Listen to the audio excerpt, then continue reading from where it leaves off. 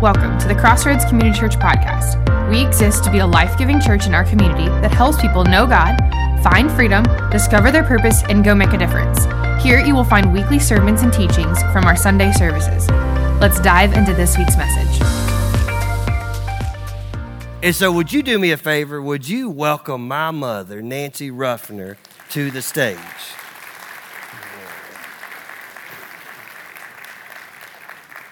And relationships do matter, but with that being said, I'm going to let you just share a little bit of kind of where you were going when we start talking about making dreams a reality and kind of where your mind was taking you and in your heart and explain kind of the setup.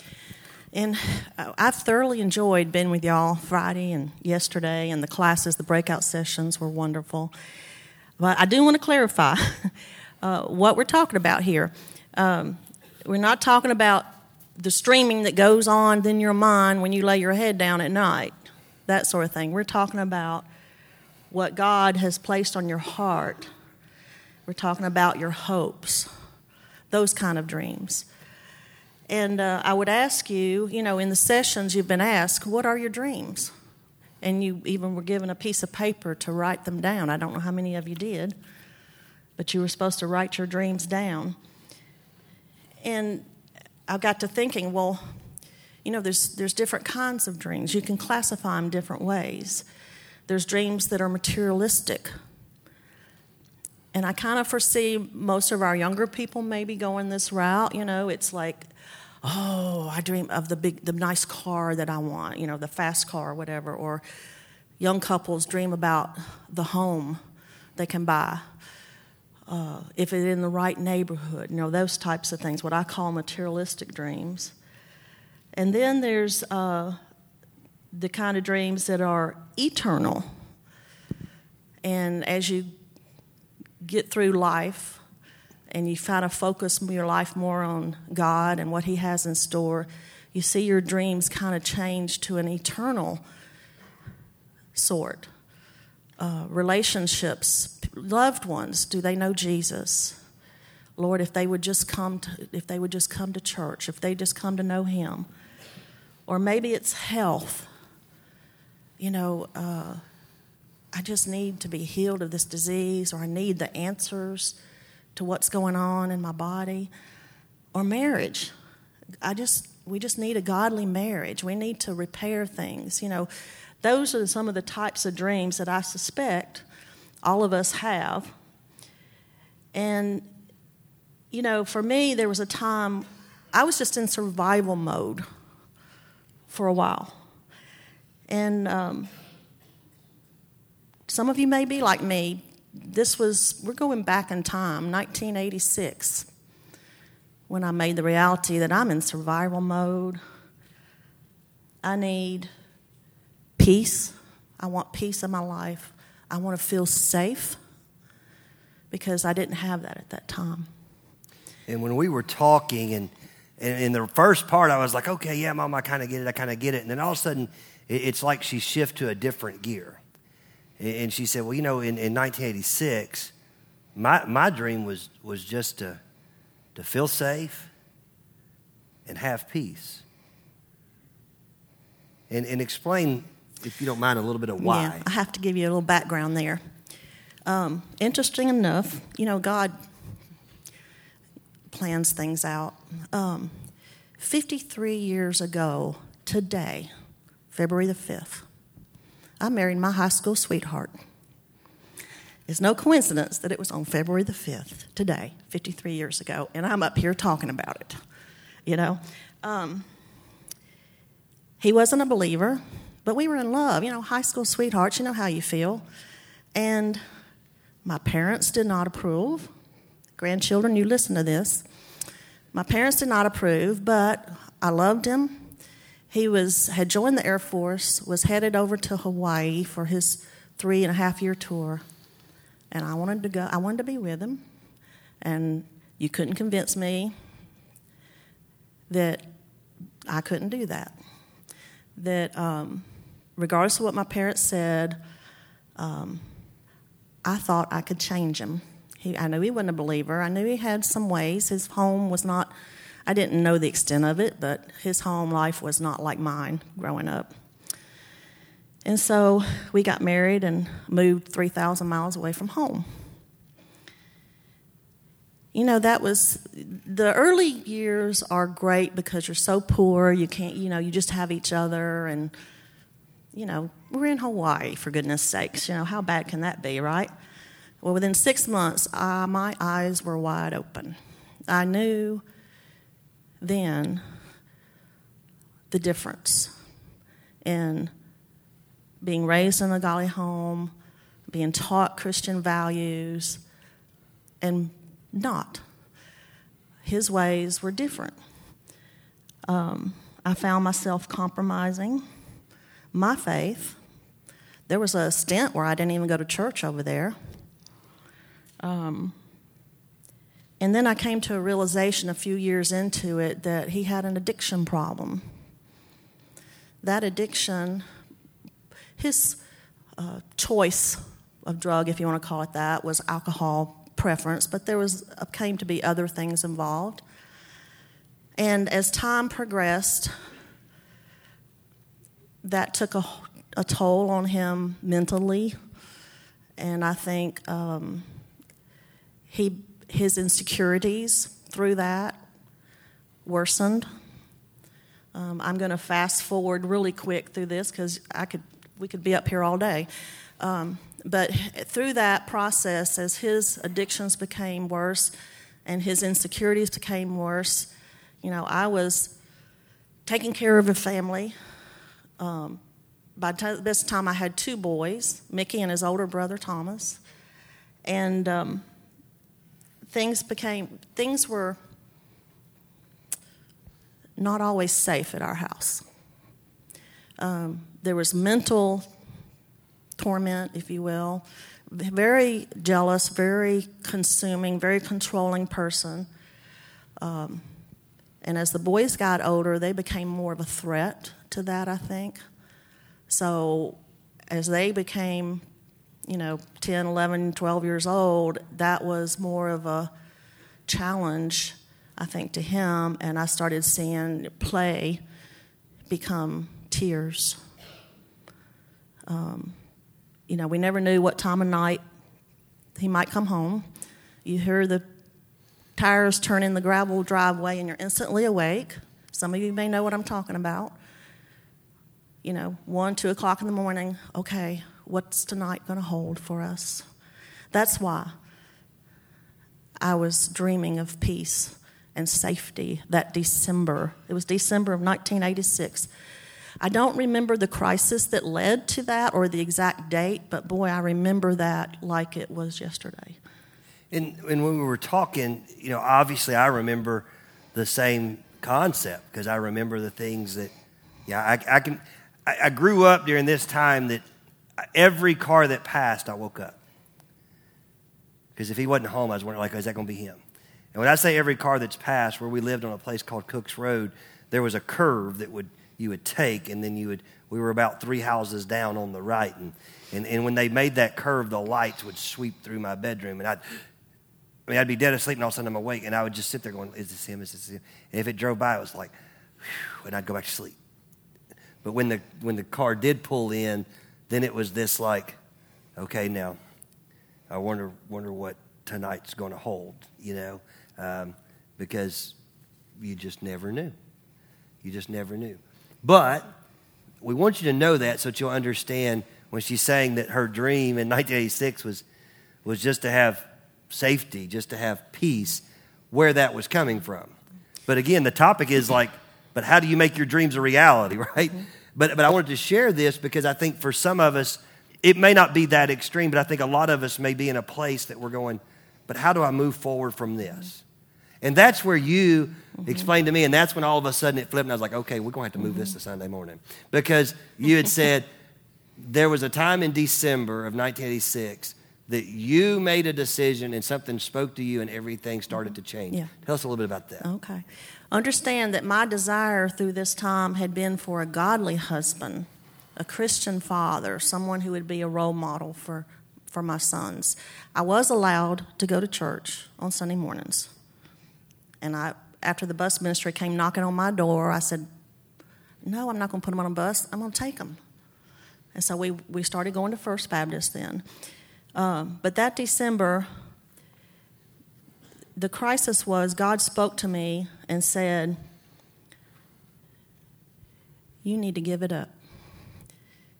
You can't change him. You don't have control of anything that he does. All you have is control of yourself. And regardless of what stage of life you're in or what your dreams are, there are biblical truths that speak to how to make those dreams reality. The one that hit home for me is in Proverbs 3, 5, and 6.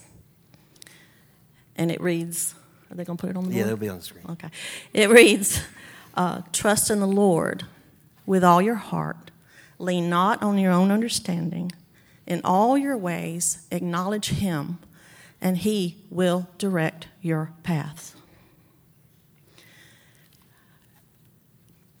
I'm going to break that down for you.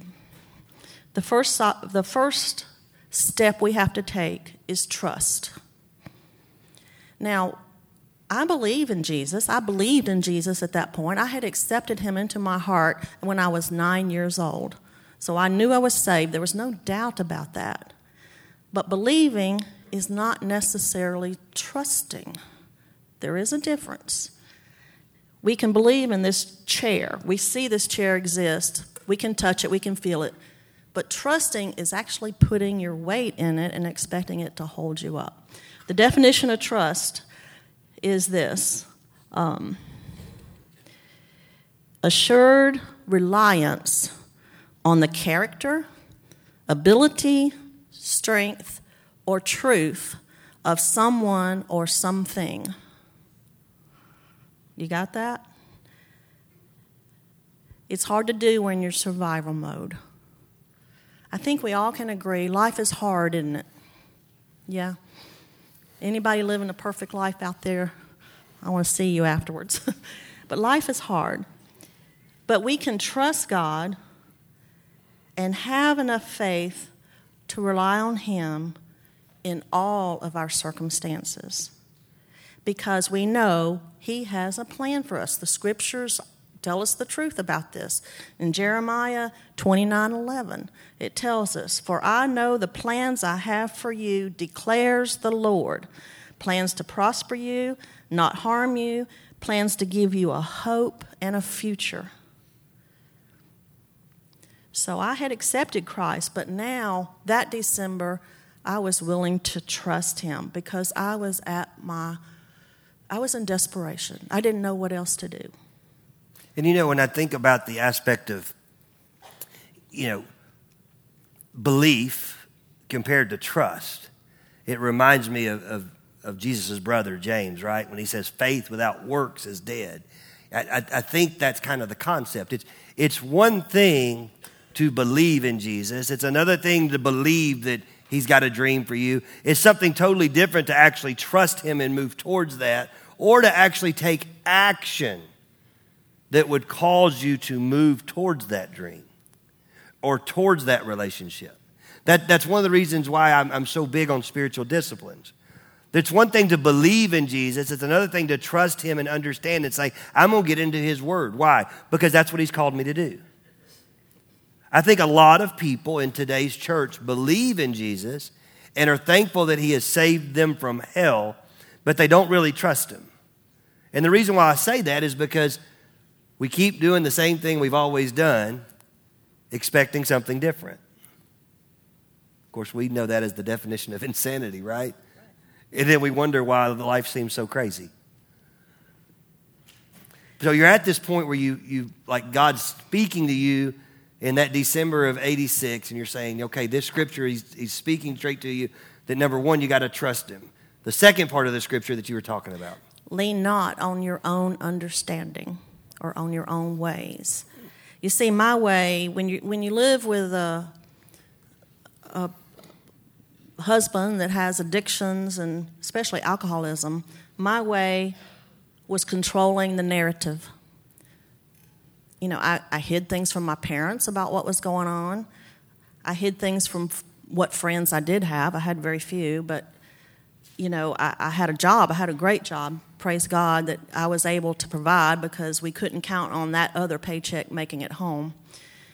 But I was always trying to fix it, trying to keep up appearances when necessary, to hide what was going on behind closed doors, compromising my faith and my standards just to keep the peace.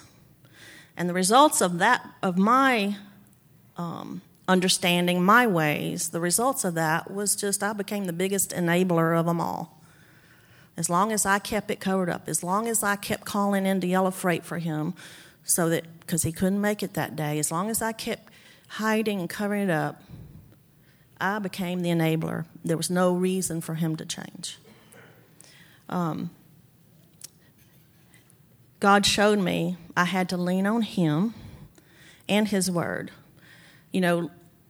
Leaning on his understanding means we have to be in the word. You can't trust a God and know his ways if you don't study his word, if you're not in his word daily.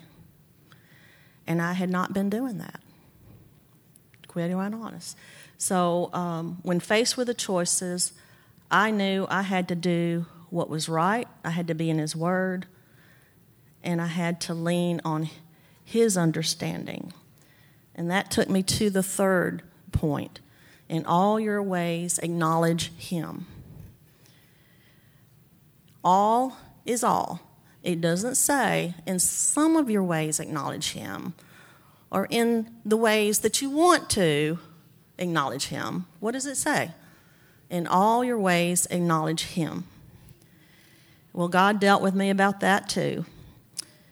He showed me that trust meant relinquishing my ways and my understandings and my solutions and to let go and let God. I had been raised, I knew what was right and what was wrong because I'd been raised in a godly home. But that night I committed to God that I would live for him. I would make decisions based on what I knew was right concerning my safety and the safety of my children and their future. And that I told God it didn't matter. This was a big revelation for me because, we had a nice house. I had a good job. We had nice cars, but all those things faded.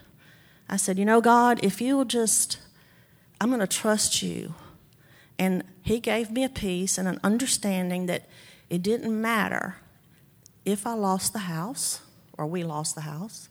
It didn't matter if we lost the cars. It didn't matter if I lost my job because sometimes he would show up there and cause trouble, It didn't matter. I trusted God, and I knew in my heart that he would provide and take care of me and my boys regardless. If I had to work at McDonald's and we had to live Lord knows where, in Lord knows what, I knew he would take care of us. And that brought me the peace and trust that I needed. The second part of that, I started tithing my money because the scriptures tell us, even following Proverbs 3, 5, and 6, there's Proverbs 3, 9, and 10 that tell you to bring your wealth to God. It relates to crops and that sort of thing back then. But honor the Lord with your wealth and with the first fruits of your produce, that your barns would be full. In other words, he's going to supply your needs in whatever you need, if you're faithful to him. It was just another act of faith in my response. I could not of good conscience tithe his money if I did get it. I didn't think that was right because he wasn't a believer. But I knew if I'm going to pursue God and his ways, I need to tithe my money. And I started doing that. That was an act of obedience. And so just so you're trekking with us, Because again, what we're wanting to do is to help you to say, okay, what's the relationship between myself and my dreams and my God and my God-sized dreams? And how do I make those things take place? How do I make sure I don't stay in this situation that I'm in, that I may feel stuck, I may feel struggled, I may feel... And these scriptures literally lays out a simple biblical foundation of what to do. And it started with moving from belief to trust. Like I'm telling you, on a regular basis, I have people call me, and the thing that they are struggling with is not a belief in Jesus. They just have a trust issue. They believe in God, but they don't trust him enough to do what he says for them to do. We call it obedience. And then the aspect that we're going to turn around and we're not going to lean on our own ways. Scripture tells us what? There's a way that seems right to man, but in the end it leads in destruction. And it's like, you know what? I'm going to get into his word. I'm going to start learning his word and let his word speak into my life. Because if I want the God-sized dream in my life, then I better learn who God is that holds my dream. And learn what his word says and be able to do those things. And then acknowledge him in all my ways. And what my mother was talking about is the aspect of one of those areas was tithing for her.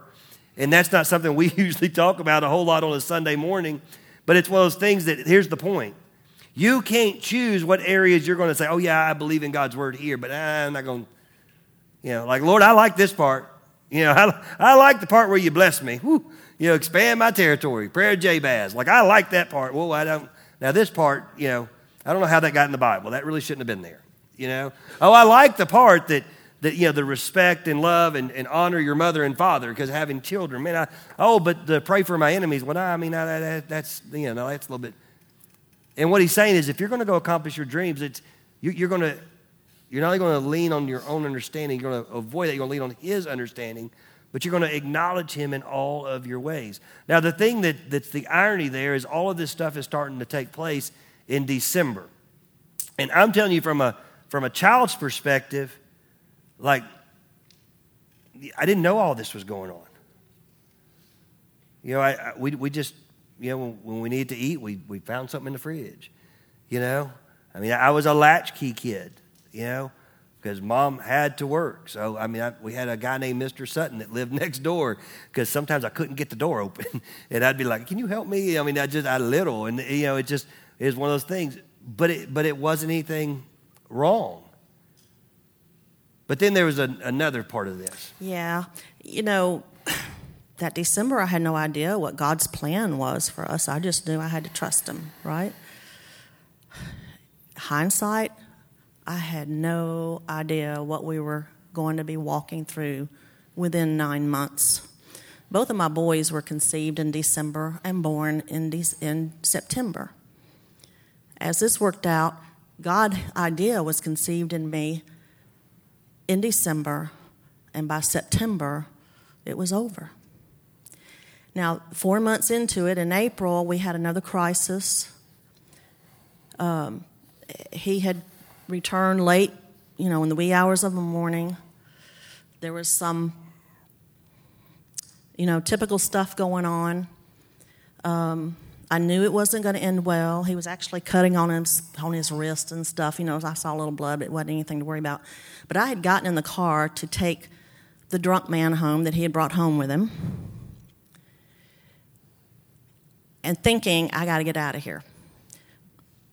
Thomas was at grandmother's house. Mickey was asleep. He didn't. Mickey was okay. I knew he'd be okay, but I thought, I got to get out of here. So this isn't going to end well. So I was in the car with the drunk man in the back seat, going to take him home as I was instructed. When he came around the side of the house, well, you're just leaving me here to die. And he took a knife and started slashing at me.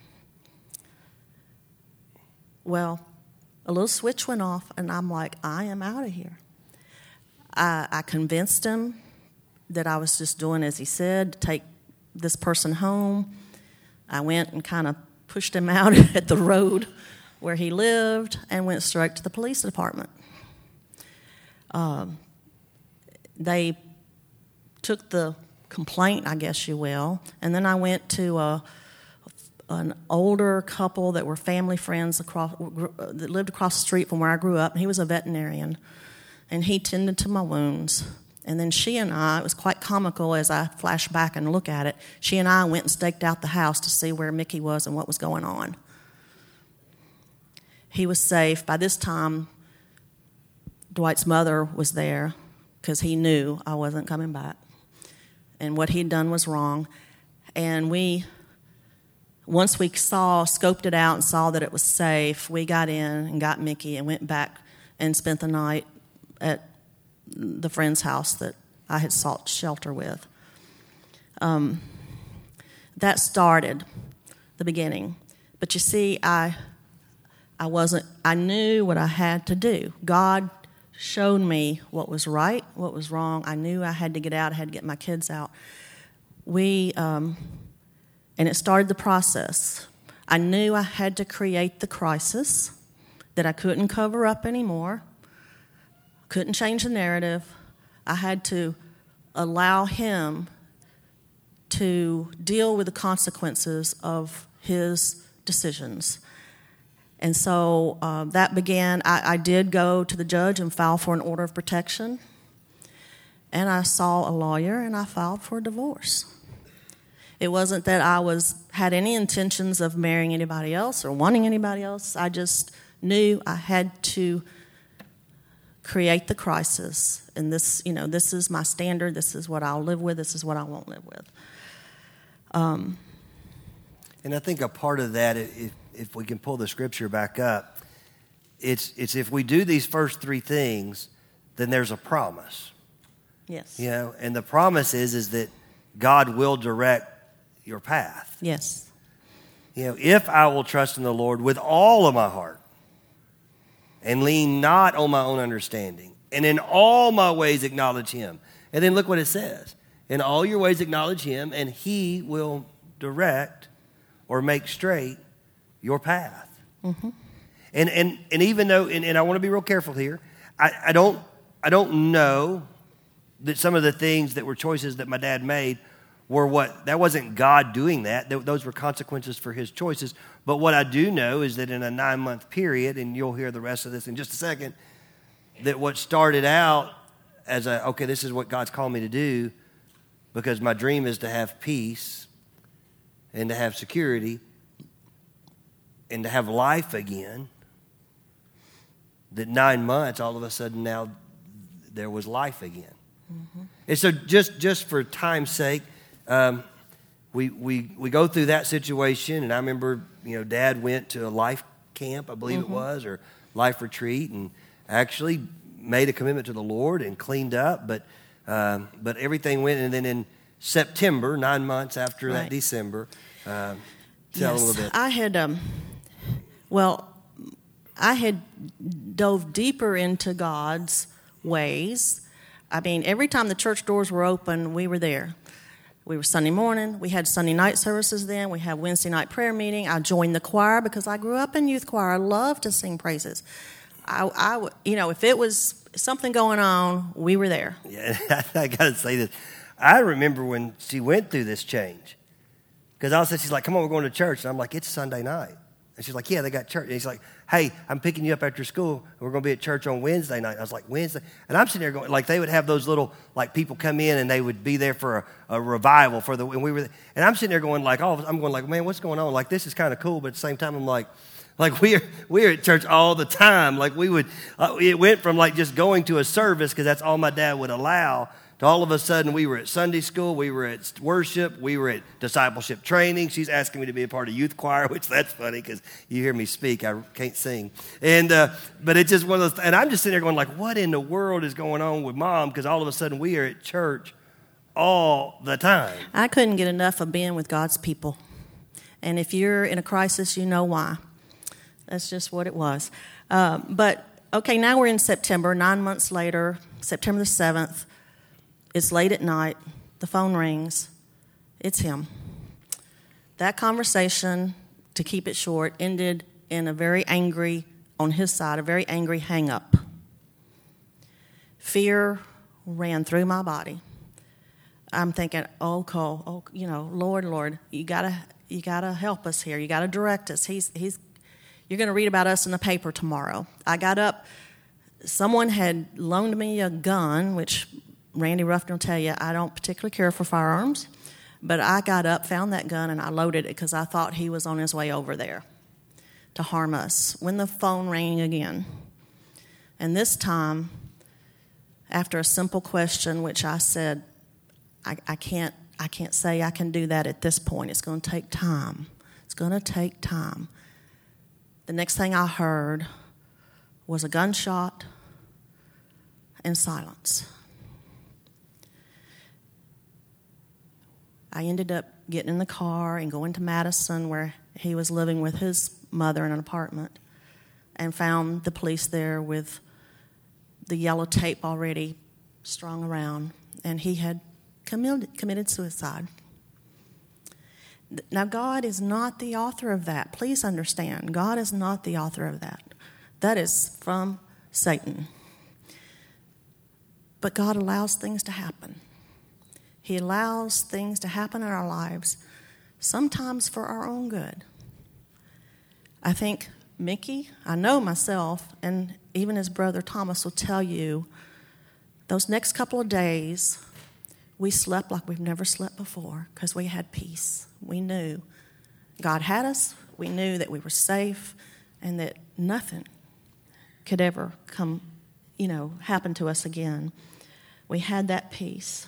And I can remember her waking us up and going into the living room and sitting on this couch, and she was like, I need to tell you something about your dad. And I'm immediately like fear, like we got to get out of here. We got to go back to the safe house that he doesn't know where we stay, so we just can't let him get to us, because we'd seen some things around the house that he'd been dabbling and doing different things. And my mother was like, no, you don't, no. And then she said, your father has just killed himself. And I want to say this very carefully, because you had all the emotions of losing your father. But for the first time in my life, I wasn't scared. It was one of the craziest moments of my life. And I didn't know Jesus at the time. But all I knew was, I remember going back to my room after crying for a while. It was about 2 o'clock in the morning. And laying down in that bed. And you know what? I didn't notice any cars driving by. I wasn't waking up when lights were hitting my window. It was unexplainable. Mm-hmm. And God provided that peace. He provided for us financially through several different ways. I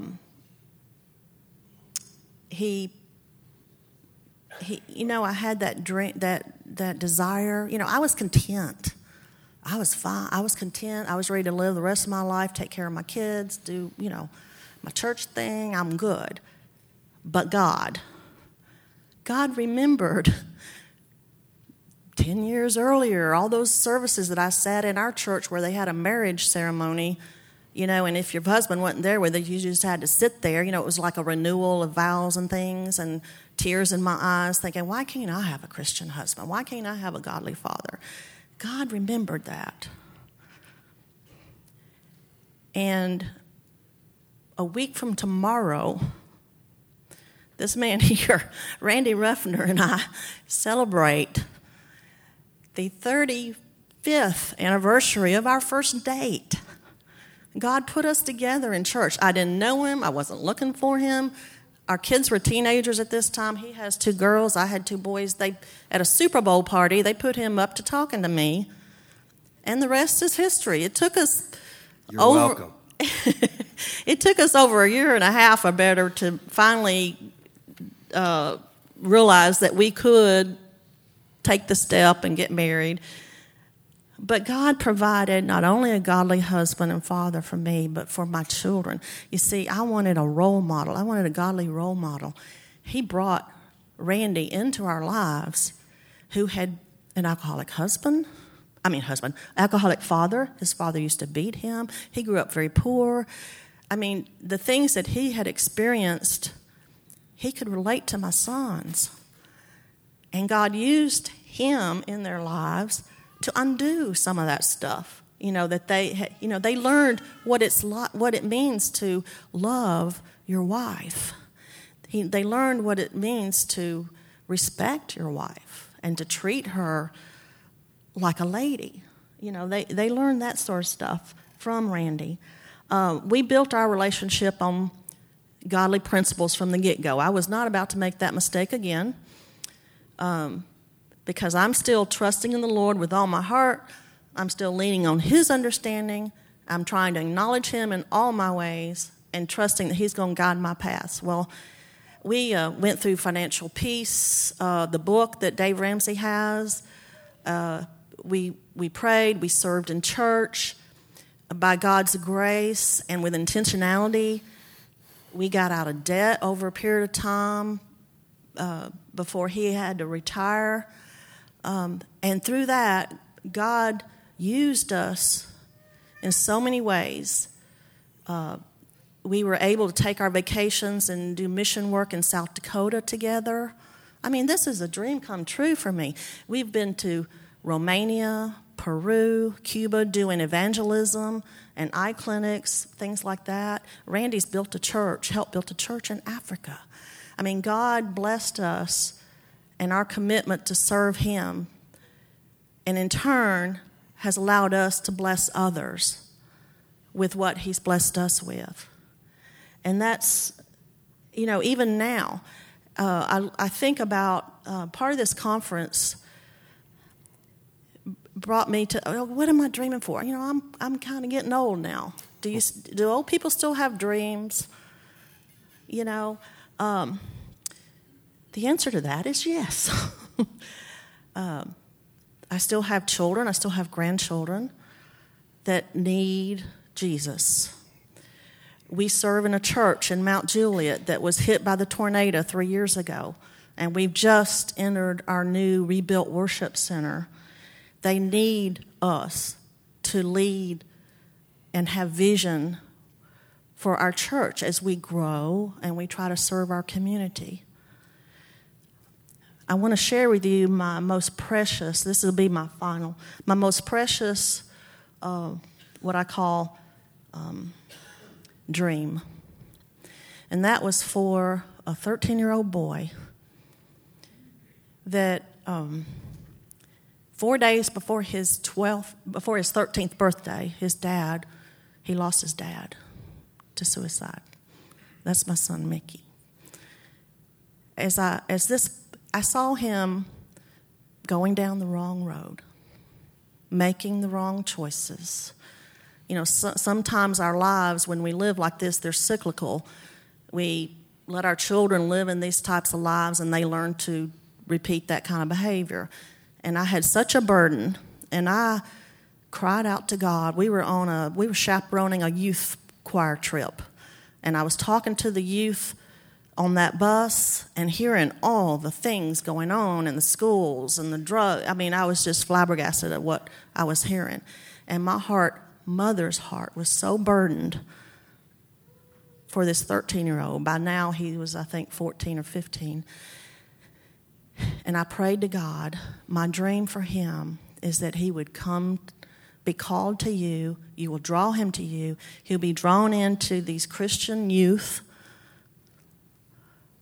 and that somehow he'll serve you through that. And God answered that dream and that mother's prayer as only He can. Amen. And I have no explanation for that other than God and honoring a desire of my heart. Like I said, we still have great-grandchildren now and grandchildren that need Jesus, and that's part of our dream too, is to see them come to know the Lord, to see our grandchildren follow in His ways and acknowledge Him and serve Him. You're probably wondering kind of, what's the point, right? Like, yes, you get a little bit of my background and a little bit of the way I was brought up.